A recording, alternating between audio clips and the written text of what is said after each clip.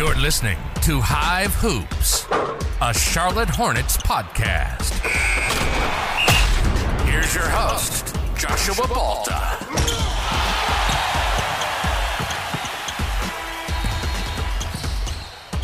Hive Hoops, I'm your host, Joshua Balta. Big guest coming to you today. You all know him, all right, Dylan Jackson. He has been a mainstay in the Hornets Twitter community for years now. I would like to refer to both of us as the long-haired Hornets fans. I got mine up in a man bun. So, Dylan's not able to see, all of my flowing locks and all the things, but he is looking glorious. His mane is in full, just basking in the sun. It's nighttime. We're completely recording this at night. But that's who we are. I know that you guys can't see us. We haven't gone YouTube yet. We're going to delve into that this summer. But first, Dylan, how you doing, man? I'm doing great. I'm ready to talk some hoops, talk some Hornets. Yeah. Well, let's jump right into this thing then. Scoot Brandon Miller, it cannot be talked about enough. Nobody's talking about it really, honestly. Let's just be honest. Okay. We're going to be getting into a little bit more of that. We're also, in case some of these players are taken, whether it's Scoot, whether it's Brandon Miller, who's going to be the odd man out of the rotation? Who are going to be the Hornets that all of a sudden they're not going to be in that rotation? They're not going to make the Steve Clifford's, 9-man rotation, maybe even 10 when he delves into that a little bit. And then what should the Hornets do later on in the draft? Should they select? Should they package? Should they trade for a player?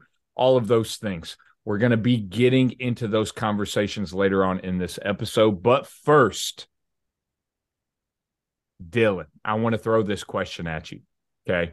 Is there a player or package that you would trade the number 2 pick for? I've thought about this question a lot, really.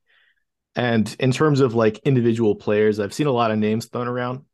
We were talking before this episode, like a few of the names that I've seen personally thrown have been like Jaylen Brown, like Pascal Siakam. And a lot of those players, specifically those that aren't on a rookie contract, I think is harder to justify sending away the second overall pick for a player like that, right? Especially, for a small market team where the amount of roster control you get over these rookie contracts is probably one of the most valuable aspects of them. So I think like if the Hornets aren't as interested in Scoot or Brandon Miller as maybe we think they are, maybe they like a guy like Amen or a Sora Thompson. I think the main package that I've gravitated to, and I'm not even saying that I would necessarily take this, but I think it makes sense from the Hornets perspective is, if the Rockets want to move up, right? And they like a guy like Scoot Henderson, and they're willing to throw you like the 4th overall pick, and let's say like Jabari Smith, right? Jabari Smith was a top 3 pick last year, 3-and-D forward, extremely valuable defender, and you add in the 4th pick on top of that. Now, I'm not saying that either of those assets are as valuable as a guy like Scoot Henderson or even like Brandon Miller, but if they do like an Amen Thompson at 2 overall, and they don't think that, the 3rd pick is going to take him, I think that there's an opportunity to move down to the 4th spot and pick up another player like Jabari Smith. I mean, that would be massive. That's also kind of fitting in that almost like that Brandon Miller, archetype player who, can put it on the floor a little, can shoot it a little, tall, lengthy, plus defender.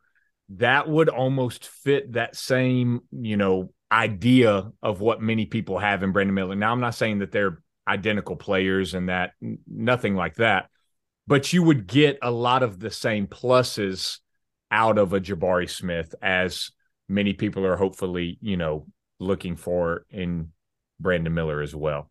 And so that would be extremely interesting. Pascal Siakam is one of my favorite players in the league. I think that he has a lot of versatility. I think that he offers, teams being able to, go smaller at the 5. I know PJ has played fairly well whenever the Hornets have gone small at the 5, but then also Siakam isn't the Raptors haven't had a ton of success when he is at the 5. They've been trying to find their center for quite some time now. They tried the whole, they finally got who was it? The guy from the Spurs. Total. Yeah, Jakob. And so finally landed him. They were looking. They kept going like tall, skinny. Like they can never find a beefy dude. They needed a beefy dude. They finally got him, but like you said, Siakam just with the new CBA as well, and how it is rewarding teams who draft rookies and then being able to hold on to them throughout their career extension wise, because in the new CBA, it's looking like teams who trade for players are going to have a harder time of retaining them for a second contract once that first contract is over. And so I agree there. The Rockets look like a spot. Maybe the Jazz. It sounds like the Jazz would be interested, that they just really are looking for, that guard to come in and, replace Donovan Mitchell, be the guy who, runs the show. There's been some, it sounds like the Jazz would be a good spot right there. Ultimately, though, what are you doing? Are you moving off of the number 2 pick, or are you selecting? When you have the talent at the top of this draft, I think that it's very hard to pass on selecting one of those two guys. I think that the top 3 of this draft, we're going to talk about Scoot, we're going to talk about Miller, but I think the top 3 in general, like just to put it in perspective, there's I would take both Scoot and Miller first overall in last year's draft. And even if we kick it back to 2020, the LaMelo Ball, Anthony Edwards draft, I would, probably do the same thing there. And that's, LaMelo Ball wasn't considered the ultimate prospect at the time. It was considered kind of a weaker draft. Hornets had the 3rd pick. So I really do like both, Brandon Miller, Scoot Henderson, and I would definitely make the selection between those two players. All right, Dylan, who do you have at number 2? Are you taking Scoot or are you taking Brandon Miller? The first thing that I kind of want to say here before I say who I'm actually going to take is I kind of want to build up Brandon Miller a little bit. I think a lot of the discourse, especially on Hornets Twitter, on Hornets podcasts that I've listened to, a lot of it has been, about Scoot being the guy. And that's been no disrespect to Brandon Miller, but I kind of want to build him up a little bit because I think he's being a little bit discounted as a prospect, right? I think that there's legitimate upside there. It's very, very rare where you get a 6'9" wing, somebody that can play 2, 3, 4, who is as skilled offensively as Brandon Miller. Everybody knows the shooting, right? 40% on volume, free throw percentage is also great at Alabama, one of the best, programs in one of the best conferences in basketball. The rim finishing is a concern, right? That's the biggest thing with Brandon Miller is how he's going to be able to score at the rim, because he doesn't necessarily have the elite athleticism, elite first step. But when you look at how he wins, it's not necessarily with that athleticism. It's because he's so skilled, right? He can go both ways. He loves finishing with his left hand. He's extremely crafty, creative. I really buy into him as a pick and roll ball handler. I think that's where some of his best possessions came from, is his ability to pass the ball out of those sets and find the open man. He's not only a good passer, but I think he's a great passer. I think that, not only is he proactive in finding guys, but I think he's also accurate. He can make passes with both hands. I think he's going to be able to run some offensive sets, probably not somebody who you want to run your offense through, but I like to compare him to, maybe not a Indiana Pacers Paul George, not somebody that wins with their athleticism. But if you look at how Paul George is able to win right now on the basketball court with his skill, with his shooting, his passing, creativity, I think that's the type of offensive skill set that Brandon Miller is going to bring to an NBA team.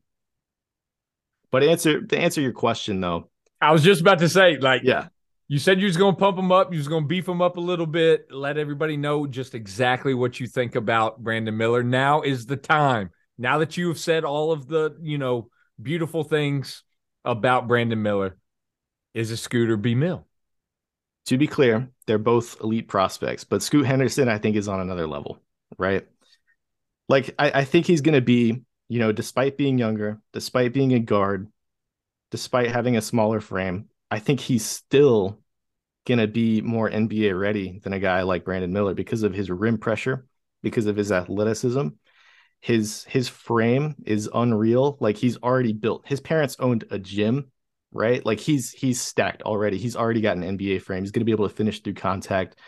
When we watched a guy like Lonzo Ball back in his rookie year, he really struggled to finish through contact his rookie year. And it really prevented him from kind of taking a step early on in his career.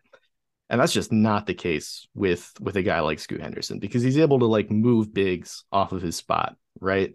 The passing is really great. He's been going up against professional level competition. I think that all of those things considered, and then you just take a look at how the people who have been around him speak about his character, speak about his motivation. Like, nobody that I've seen has had a bad thing to say about Scoot Henderson's character, who he is as a person, what motivates him. And I think the general consensus is that he's going to end up becoming the best player, the best version of himself. I couldn't agree more. I mean, the body on Scoot Henderson, everybody keeps talking about his height. He has a 6'9" wingspan. He is long. Like that doesn't happen. You don't have 6'2" guys with a 6'9" wingspan. His length is going to be able to make up for, I guess, his vertical deficiencies. His athleticism, once again, that's going to make up for any of his height, worries that teams may have, that fans may have, that people may have just in general. And then you have that mindset that you talked about, that mentality, the way he approaches the game. Every person that you hear mention Scoot talks about his mentality and how he is ready to be a leader. He's already been playing against grown men. I know there's some people that believe that the G League is the second best league in the world. There are people out there who say that.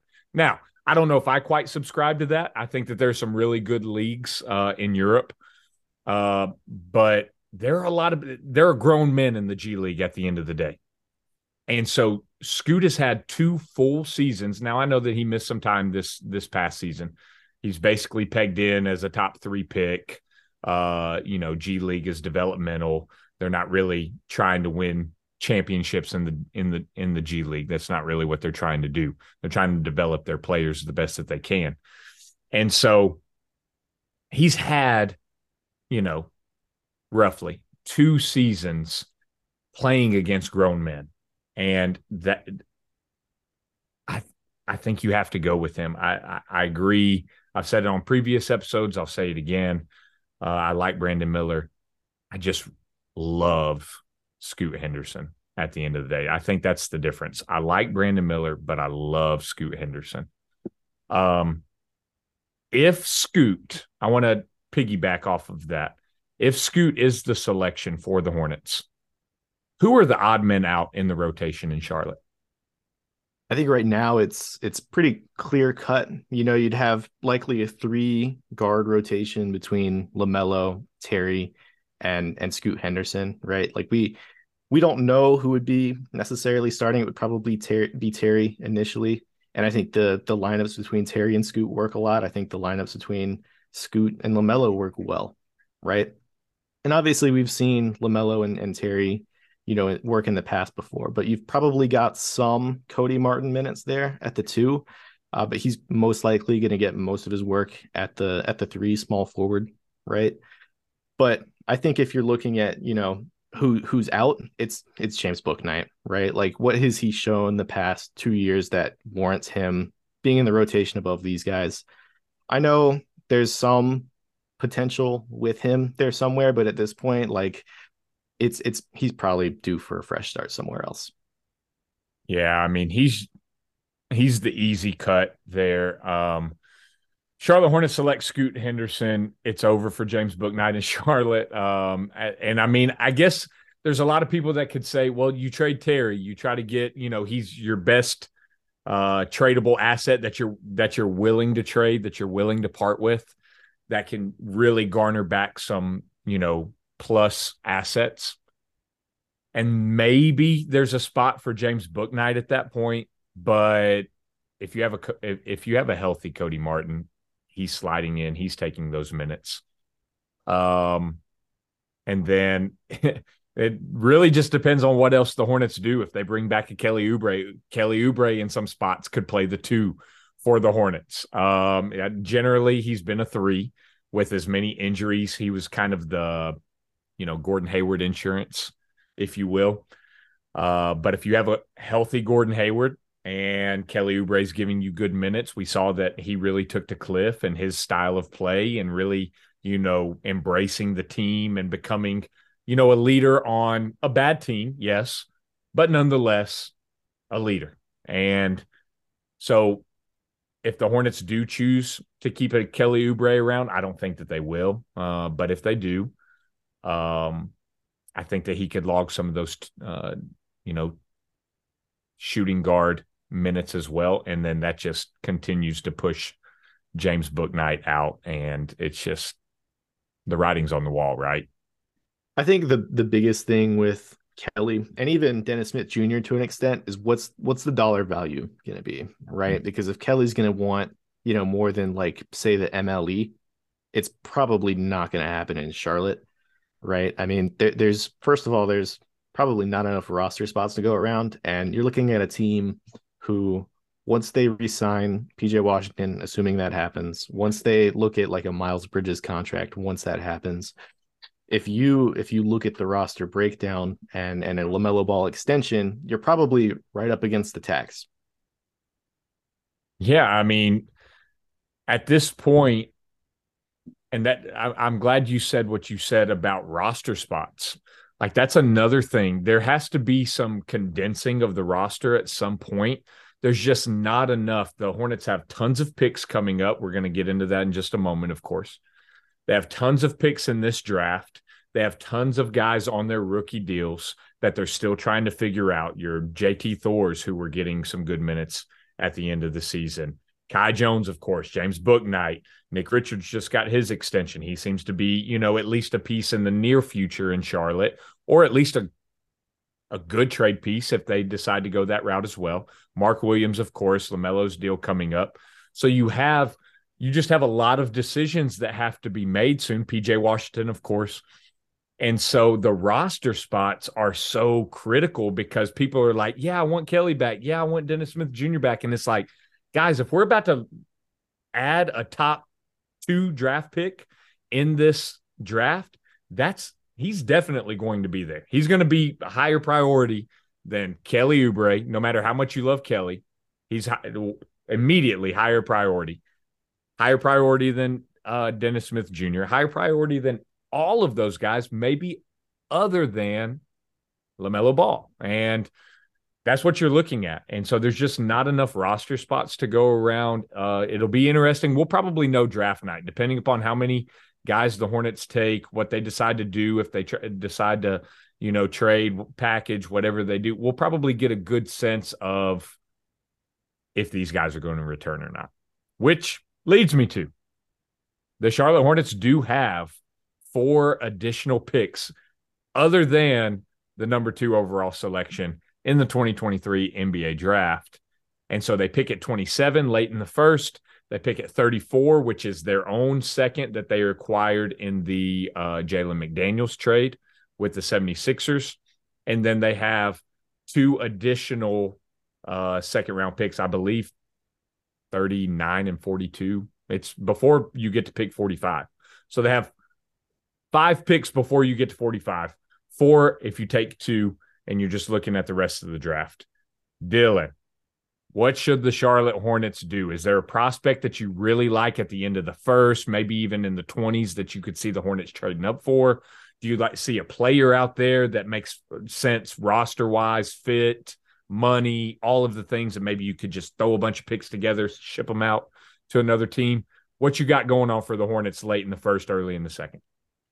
I think the first thing that I want to say is, like, if they have the opportunity to get like a lottery protected first round pick in exchange for this 27th overall selection, if you look at the draft picks that they're able to trade in the future because of the Kai Jones trade, right? They're not able to trade a first round pick until 2027. Yep. So if you look at just asset management, I think if you think you can get a lottery protected first round pick, maybe even top 20 protected for that 27th overall pick, I think it's something you have to consider, because that'll give you an actual tradable asset in the near future that you could use to upgrade the roster at maybe the trade deadline, if you think that you have a roster capable of maybe doing something in the playoffs, right? But there's also, a few other options, right? I don't know how realistic a trade up would be, especially in that 2023 range, because all of those teams have multiple first round picks already. But there's also some other options as well, like the new CBA. They added a third two-way slot, right? So there's another roster spot who you could use with, one of those second round picks. And then they also have the option of stashing these players in Europe, right? So if they take one of these international guys who's probably not ready, like most late first round picks, to contribute, they can, stash them in Europe. And that would also give them a tradable asset just overseas. And there's a chance that that player would never come over, but the opportunity to have a tradable asset that is not on your team, whether it's a first round pick or an international player, I think is appealing when you don't have a tradable first round pick until 2027. Yeah, that's another kicker with the Kai Jones deal. That 2021 draft. A lot of people don't look at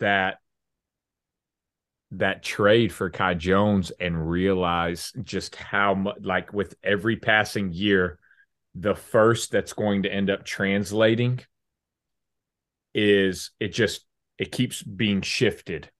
Another season, another year. Every time that because the Hornets protected it within the lottery for multiple years. And so the protections go down. And so the fact that Kai Jones, and we knew he was going to be a project. That it is what it is. But I think even if you cornered Mitch in a room and you're like, hey, were you hoping that maybe Kai Jones was a little bit more ready than what he's shown? He would say yes. I mean, who wouldn't at that point, right? But it has handicapped and strapped the Hornets as far as being able to trade those firsts. But what you're going to have on draft night, if that happens, if the Hornets trade, if there's a player at the end of the first that just people have fallen in love with, right? There will be for sure. There's always is, right? There's going to be some guy that all of Hornets Twitter, they're following. They're like, this is who we want. This is who we want. And then when it's announced that the Hornets have traded that pick for a future first and are just kicking it down the road, and then there was like, I don't think he's going to fall, but like a G.G. Jackson that people just are really liking, and it's not going to happen. But that's just one that I know a lot of people would just really get behind. They'd be like, oh man, he's there. And then the Hornets like, nah, it's okay. We're going to move that. We're going to move that pick. You're going to see, the torches are going to be lit. There's going to be marches on Spectrum Center. There's going to be people picketing the next day, just because of what took place last, NBA draft with the Jalen Duren trade. I think, if you get this team that has four picks in that range and they pass on Amani Bates 4 times, you will never hear the end of it. Never. And that's coming from somebody that I don't really think that's a player that NBA teams should consider drafting, because, his role is basically tough shot maker. And if you're entrusting a second round pick he's like a 6'9" player who's 180, which is not good. You're entrusting an archetype like that to make tough shots, and that's like his only role. He's not going to be playable. No, I want nothing to do with Imani Bates, and he's becoming that second round darling for so many, and I think you're right. When the Hornets aren't going to pick with all four of those picks late in the first and early in the second, but if in some alternate universe that does occur, and like you said, the Hornets pass on him all four times, and he's still on the board. Oh my gosh, it's gonna be a poo-poo show. That's just it. I don't know what else to say about it. You're never going to hear the end. You are correct. You are absolutely correct. I do think we'll get a Mitch Kupchak special where he trades like whether it's 34 or 39 for 2 future second round picks. I think that's probably more than guaranteed at this point that at least one of those picks is moved for 2 future seconds, because if you look at like the breakdown of future assets that we have, we're pretty low on second rounders as well. So I think that he'll move those second round picks. And I want to add here that second round picks this year might be a little bit more valuable than in years past because of the new collective bargaining agreement that adds the second level of like tax implications, where it basically incentivizes teams to draft these guys in the second round, right, to have these lower level contracts. So I think teams are going to emphasize having 1 or 2 second round picks this year, whereas last year it's basically a throwaway pick, right? I think we're going to have that because of like the rules against trading first round picks, the rules that they added for like large markets over a certain salary threshold. I think that that's a strong possibility that maybe the trade value of these second round picks is a little bit higher than maybe what we expect. Yeah, and I believe that Mitch and the scouting department, for the Hornets, I believe that they really liked this draft, and that was one reason why they were so keen on, accruing these picks and these selections, even trading away the lottery pick last season, or during the 2022 NBA draft. Jalen Duren, infamous trade, we've heard all of the takes on it. And it was because I think that the Charlotte Hornets organization really liked this draft. And so if the Hornets didn't land where they wanted to, they could have multiple picks to where they could use to trade up in order to get a player that they loved. Now that the Hornets have landed number 2 overall and they're going to get a guy that they do love, they don't have to do that. Like say the Hornets had landed 8th or 10th or whatever the case may be. It's of my opinion that was one of the reasons why Mitch was another reason why he wanted to trade Jalen McDaniels. He said, you know what, this guy's not going to be a part of our future team. Let's get what we can. Let's try to get a top asset in the draft. That way we can maybe even package that in order to move up earlier into the first round to get one of the guys that we really like. Now that took care of itself, as you stated, you have all this plethora of picks to work with, and you could see this organization just pushing it back a year, pushing it back 2 years, 3 years, whatever the case may be, because there's just so many that and the roster spots aren't there. You do get the additional with the third 2-way contract, like you stated. But I think that this could be, Mitch is going to get deep in his draft bag. He's great in the second round. So be excited. The Hornets are going to get a stud, all right, in the 30s. You can bank on, or in the 20s. If he can find a suitor where he says, hey, I'm taking 27 and 34, and we're going to move up to, I don't know, 19. I don't think that'll happen. You probably have to attach something else too. But 22, 23, somewhere in there, I think he's going to get somebody that he likes, that's going to be a really good player and have a plus future in the NBA. And there's a few guys that I think could be really good in that. Yeah, hey, name off some of those guys. That's what we're here for. Yeah, I want to start with Bilal Koulibaly, the French Love. wing. He played with Victor Wembanyama, right? He obviously wasn't as necessarily, striking as a guy like that, obviously, because you've got like a generational prospect compared to a mid first round pick, right? But what he gives you is just unreal feel for the game. His half court offense is a little underdeveloped, right? But he's a great athlete. His interior scoring is really good. His transition scoring is good, right? Just a freak athlete. His on and off ball defense, like it's to the point where you could envision him being like, if he reaches his ceiling, you can envision a guy like Koulibaly being like an all defense wing, right?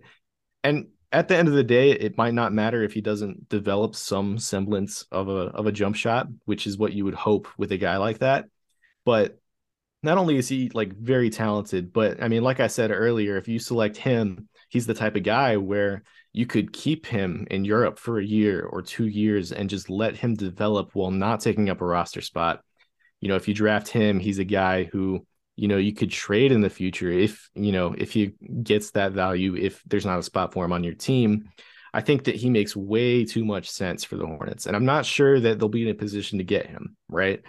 They pick at 27. He's projected early 20s, late teens, right? Maybe they trade up to get him. Maybe the teams aren't interested in that trade, but there's also a shot that, there's probably like a 30% chance that he's there at 27. So I really like him. He's probably my favorite at 27 at the moment.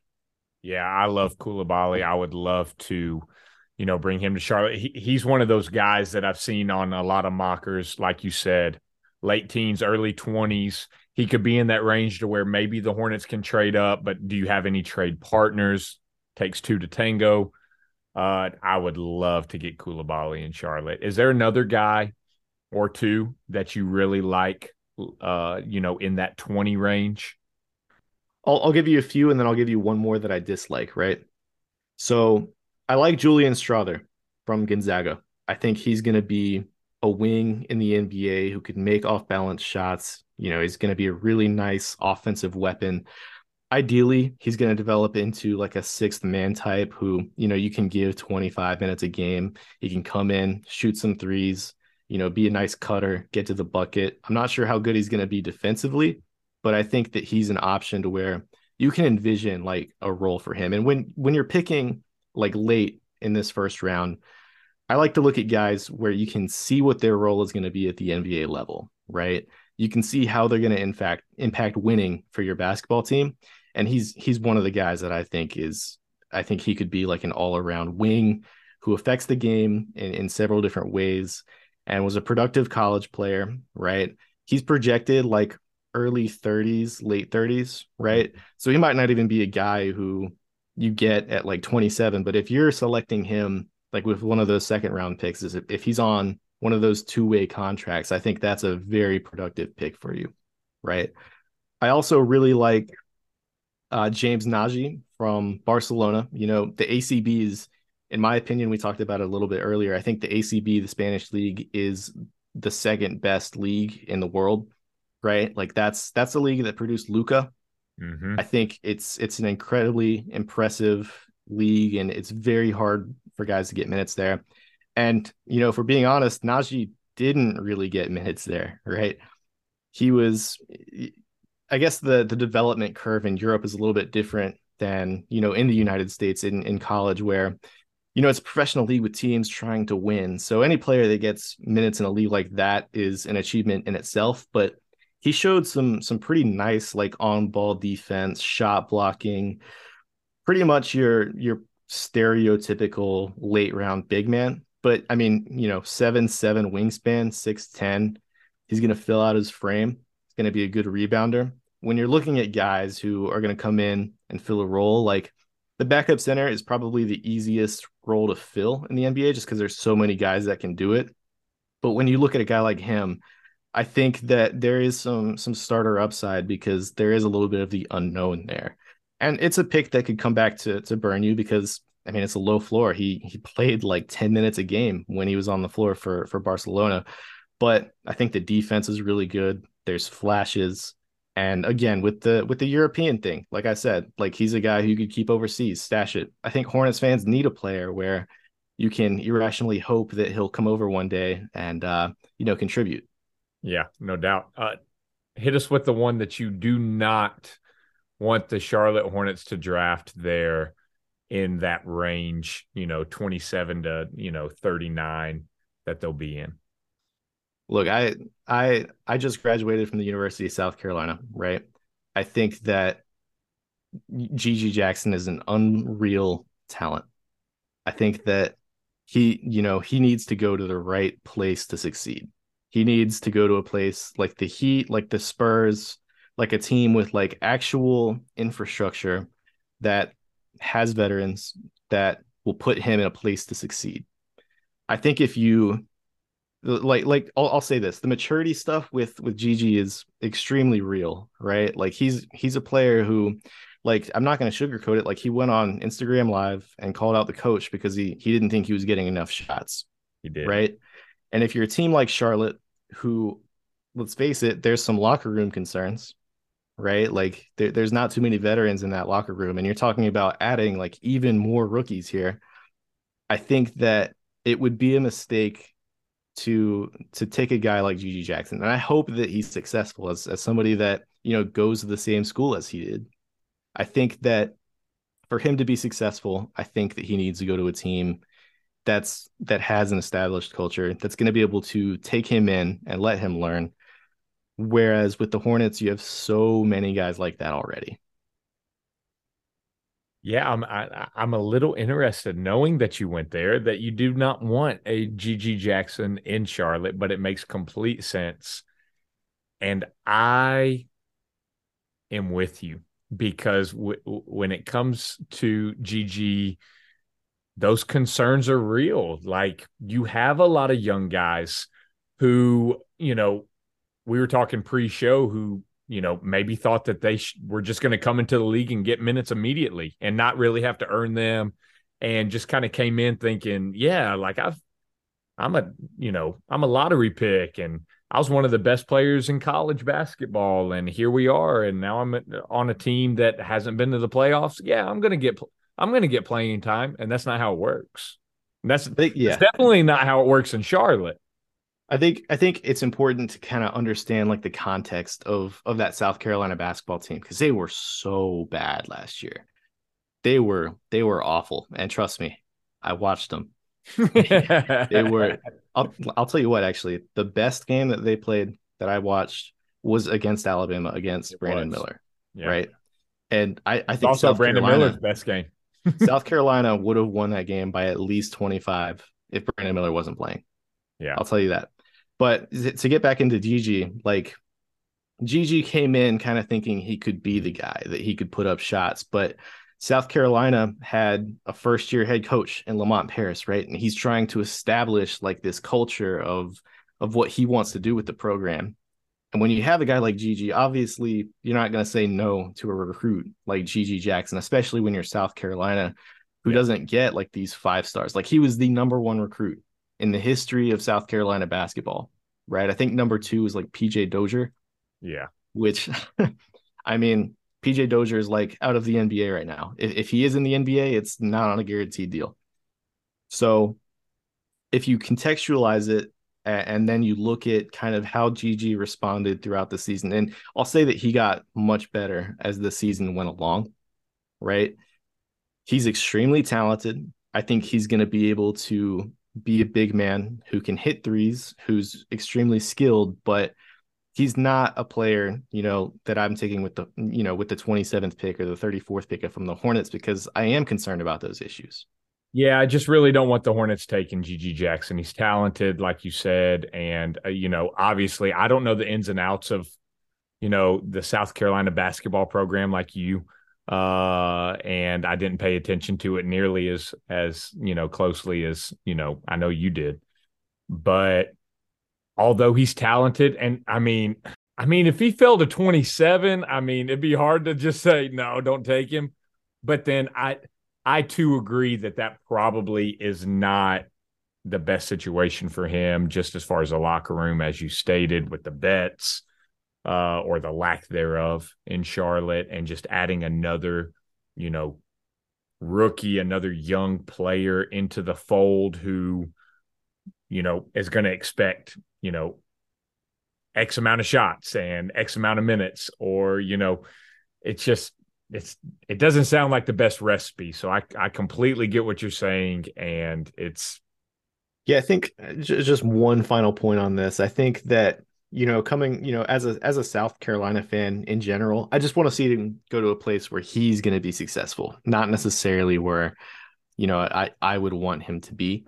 Right. Like, I think like if he went to Miami, I think like that would be so good for him, for his development. But, when you talk about adding him to the Hornets team, I think, like you said, it's just a little bit, too many question marks on the roster for me. Yeah. Dylan, man, I have thoroughly enjoyed having you on this episode. And now I know that you are working on tons of things. Let everybody know what you got coming out very soon, because we were talking about it pre-show. I'm excited about that one myself. But let everybody know what projects you got coming on, releases, where they can find you, all of the above. Yeah, I host the DJ.mp3 podcast, which, just talk about sports, anything that's on my mind.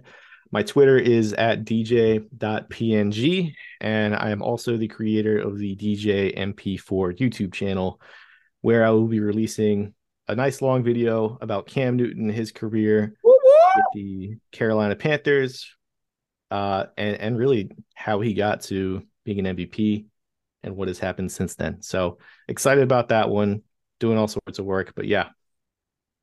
Man, I appreciate it so much. I'm looking forward to that Cam one. He might be my favorite athlete of all time, right?